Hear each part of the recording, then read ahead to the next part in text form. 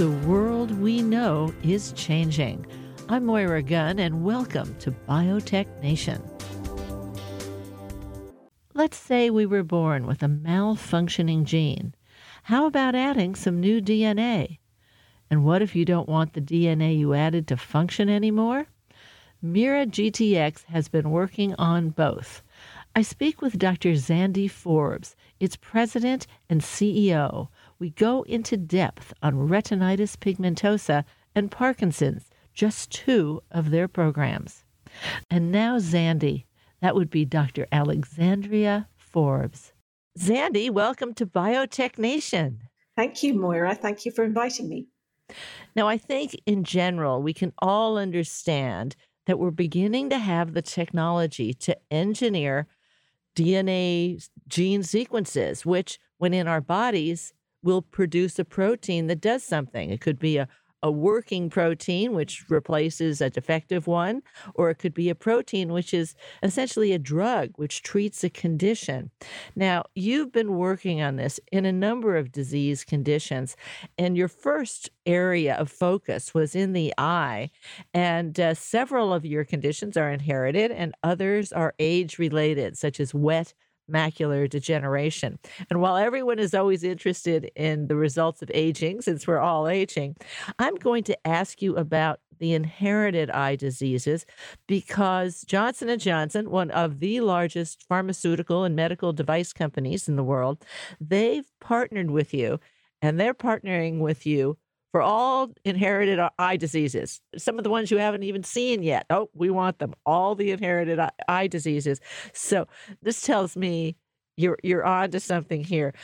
Let's talk about your most advanced treatment in the inherited eye disease area, which is now entering phase 3, the last of the phase 1, 2, 3 clinical trials before approval.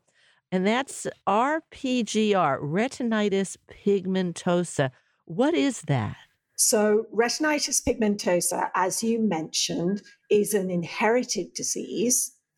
It is found in men. It's X-linked, and it results in irreversible blindness that occurs gradually over the life of these young men. So when they're in their early teens to mid-20s, they start not being able to see in the dark, then in dimmer light, and then gradually their vision disappears from the outside in. They get tunnel vision, and by the time they're in their 30s or 40s, they tend to go completely blind. So there's nothing you can do about this disease. They lack one particular functioning gene, and our treatment, in collaboration with Johnson & Johnson, as you said, replaces that missing gene with a good copy that then makes the protein that otherwise missing prevents them from seeing. Now, you're entering phase 3, the last phase, as I said, but let's go back to phase 2. How many subjects did you test? For how long? What did they go through? Tell us about that. So the study overall treated 45 subjects, and this was initially a dose-finding study. So we tried a number of doses, and it was then the primary purpose of this study was to see how safe this treatment was. So all the people treated were only treated in one eye. And so each patient had one eye treated. The gene, the therapy was injected into the back of that patient's eye. And then they went away, and every several months at specific time points, they would come back and have all different measures of their vision assessed. So we could see not only if this was safe, if maybe this treatment in their one eye had actually improved different aspects of vision. And what did you find with the various dosages? So we found that there were 2 doses out of the 3 that we tried that looked like they benefited those initial patients, and we expanded. There were only three and four in each of those dose cohorts. We expanded those doses, so we treated another 10 to 13 patients in each of those two doses. And when we looked at the data, which we released in the last week, we were able to show that at least in this initial study, there seemed to be benefit in multiple aspects of those patients' vision. I mentioned that these men, they're young men, initially have trouble being independent in the dark. And as children, they might start bumping into things in the dark before they go completely blind. And one of the things we saw was that in the patients that had been treated, they seemed to be able to navigate through a maze. We have a maze that assesses how they're able to behave in the dark faster than before they were treated. They reported through questionnaires that they were able to function better in dimly lit conditions. They in their reports of how they felt they'd been effective, they felt they were more independent. They could go through, museums, or they could now continue their work. These sorts of early reports suggest to us that indeed replacing that gene is potentially having a meaningful impact on those patients' lives. And then when we measured the sensitivity of their retina with a machine that shines light on their retina, we also showed that from the perspective of the eye, the retina seemed more sensitive. So all this information together suggests that as we go into the phase 3, we have a treatment that may have a benefit in these patients who otherwise have no potential treatment. Now, when you say different dosages, are you talking the amount of genes that are inserted? What are you talking about? Yes. So when you deliver a gene therapy, you deliver a certain number of genes. So our dose is X number of genes, 3 times that number of genes, 4 times that number of genes. So it's the actual number of genes in the solution that you're injecting into their eye. That's what we mean by a dose in gene therapy. Okay, so one of the things I liked about what you were describing is that we often say phase 2, as if we give people a number of doses and then we say, oh, here's the outcome. So now we'll just do a lot more in phase 3. We just give it to more people. There is this succession of tests and you're strategizing and you're looking at outcomes. How did what you learn in phase 2 affect what you're now going to do in phase 3? How is phase 3 going to be different? So we have very similar groups of patients in phase 3. And as such, we anticipate that the treatment will have a similar benefit. And we are assessing, we're doing assessments in phase 3 that are very similar to what we did in the phase 2. However, we've had discussions with regulatory agencies in the US, all over the world, in Europe, in multiple countries, about what they would consider something that would convince the regulatory agencies that this actually has a meaningful benefit to patients. So some of the endpoints, for example, the maze that I mentioned, we've worked on lots of different aspects of that maze in discussion with regulatory agencies to produce an endpoint that really provides you a more acceptable way of showing you've had this benefit, a clinically meaningful benefit on these patients.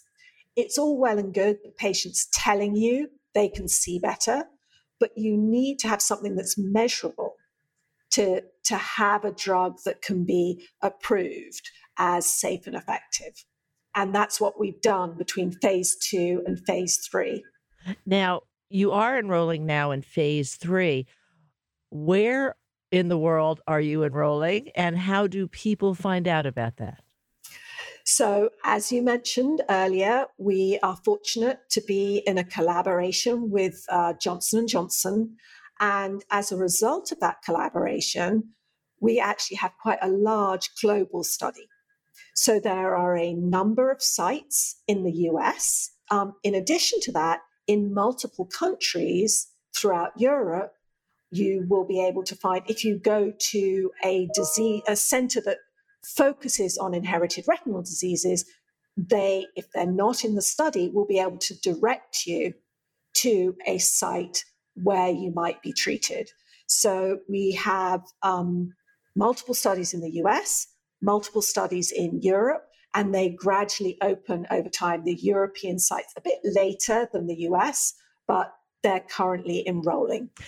Now let's turn to another disease area you're working in, and that would be neurodegenerative diseases. And I, I'm just going to pick Parkinson's. And it doesn't seem like there's a lot that can be done in Parkinson's. Let's talk about that.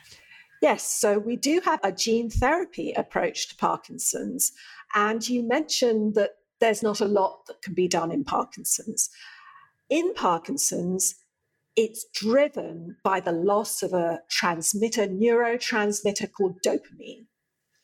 And initially in the disease, you can replace dopamine by pills or other methods to give you back dopamine and to help your motor function be normal. However, most people, as they progress through the disease, dopamine stops working. And in addition, side effects occur with dopamine. So once dopamine has stopped working, there are very few options. But one of the options that exists is something called deep brain stimulation. And that involves putting a wire into the brain and targeting a tiny, tiny portion in the brain that controls motor behavior. And when you put electricity there, your motor symptoms of Parkinson's fade away. So instead of using a wire and electricity, we do something very similar, but use a gene to impact that same tiny part of the brain that controls motor symptoms. So we inject a gene just into that site in the brain. So there's no wires or electricity. And that gene actually changes the circuitry of that region of the brain and allows motor symptoms to be more normal. Now, would that gene placement be permanent? Yes. So you need one injection into your brain, and that's it. And you have this little, it's sort of recircuiting that particular region, which is damaged in Parkinson's disease because of the lack of dopamine. So you no longer need that dopamine to have that correct circuitry. Now, is that phase 2 study enrolling, or is it fully enrolled at this point? So we have one phase 2 study using this particular product, which is completed. And that phase 2 study showed a benefit which is published against a sham. So someone who didn't get the drug injected but had a surgery. We're in the situation now where we have produced at our own manufacturing facility new gene therapy. It's exactly the same drug, but it's produced in a new facility. And we will be opening a study later this year with that new material. And will that be in the UK, in the US? That will be in the US. Will be in the US. So again, yes, it's enrolling in US sites later this year. All roads lead to Mira GTX. So start there, start looking there. But you did mention surgery. You have to inject this into the brain. And how challenging is that surgery? So it's very, very similar to deep brain stimulation. So deep brain stimulation, while it sounds complicated, involves a very well understood surgery where you put a not a helmet, but it's a frame, and then a needle just goes into this very specific part of the brain, which many, many surgeons know how to do. And then you put a wire in there. So that's deep brain stimulation, and it's done all over America, all over the world, quite frequently. So we use exactly the same type of surgery that all of those deep brain stimulation surgeons know how to do.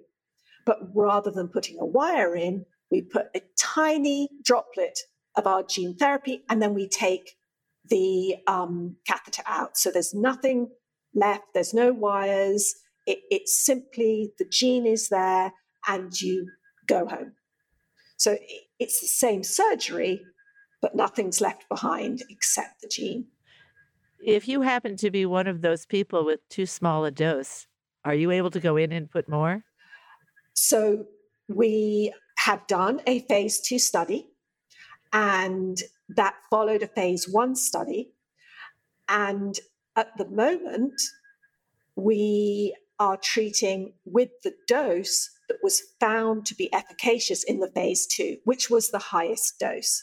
So there aren't multiple doses. Can you retreat? There is potential for that in the future. We have not looked at that so far and are not studying that in this particular study. Now, I have to say that many people say, that's really great. These are chronic diseases that you have for life. So this is very good news moving in this direction. However, I think there is a worry, if you will. Why would I put new DNA in my body, permanently? And what if something went wrong? How could I turn it off? I think some of your next generation research answers that, right? Yes, that's a very interesting question, because first generation gene therapies, really, as you pointed out, you put them into the body and they actually, hopefully, will be active for the rest of life to treat that particular disease. But there are many ways that you could use gene therapy beneficially if you had the ability to control it, so it wasn't on all the time. And we have developed a technology where we put into the gene therapy that you described an extra little sequence. And that little sequence means that our gene therapy is dormant. So it's actually not switched on. And then we can give a pill which targets that extra little sequence. And only when that pill is there does the gene and the gene therapy switch on. So it's the first time you can really put a gene into the body that isn't active, and then take a pill and you make it active at the right dose and the time that you want it. So without the pill, it's not on. And how do you adjust doses? The technology was designed so that the gene responds very precisely to the dose of the pill. So if you want a very small amount of protein, you take a very low dose of the pill. If you want a lot of protein, you take a much higher dose of the pill. So you can really control how much protein your gene makes by deciding what dose of pill you want to take. Now, this is clearly in development now. Where are you in that development? Do you have an initial candidate condition to work on? Where are you? So we have developed this technology independently, and we have got to the stage where we have tested quite a range of drugs, so genes that we want to activate in animals. And the types of drugs that we have tested, some of the drugs that are used for diabetes, are some of the drugs like growth hormone or insulin. These are the sorts of drugs that we've tested in animals. Other types of drugs, antibody drugs, so drugs that are used for cancer or drugs that are used for autoimmune disease. We also are able to control those sorts of drugs in mice using oral pills. So we're able at the moment, at least in mice, to dose those with both antibodies, so cancer drugs, as well as smaller hormones and peptides, which have to be injected into the body today. Well, Zandy, Dr. Forbes, thank you so much for joining us. I hope you'll come back and see us again. I would love to, Maura, and it was a real pleasure to speak with you today. Thank you. My guest today is Dr. Alexandria Forbes. Zandy is the president and CEO of Mira GTX. Information about these and their other clinical trials, which are now enrolling, is available on their website, miragtx.com. That's Mira, MEIRA, followed by GTX.com. miragtx.com. Listen to more biotech podcasts at biotechnation.com or subscribe on your favorite podcast provider. Biotech Nation is a regular feature of the weekly public radio program Tech Nation. Listen to the full show via podcast or on your local public radio station. For Biotech Nation, I'm Moira Gunn.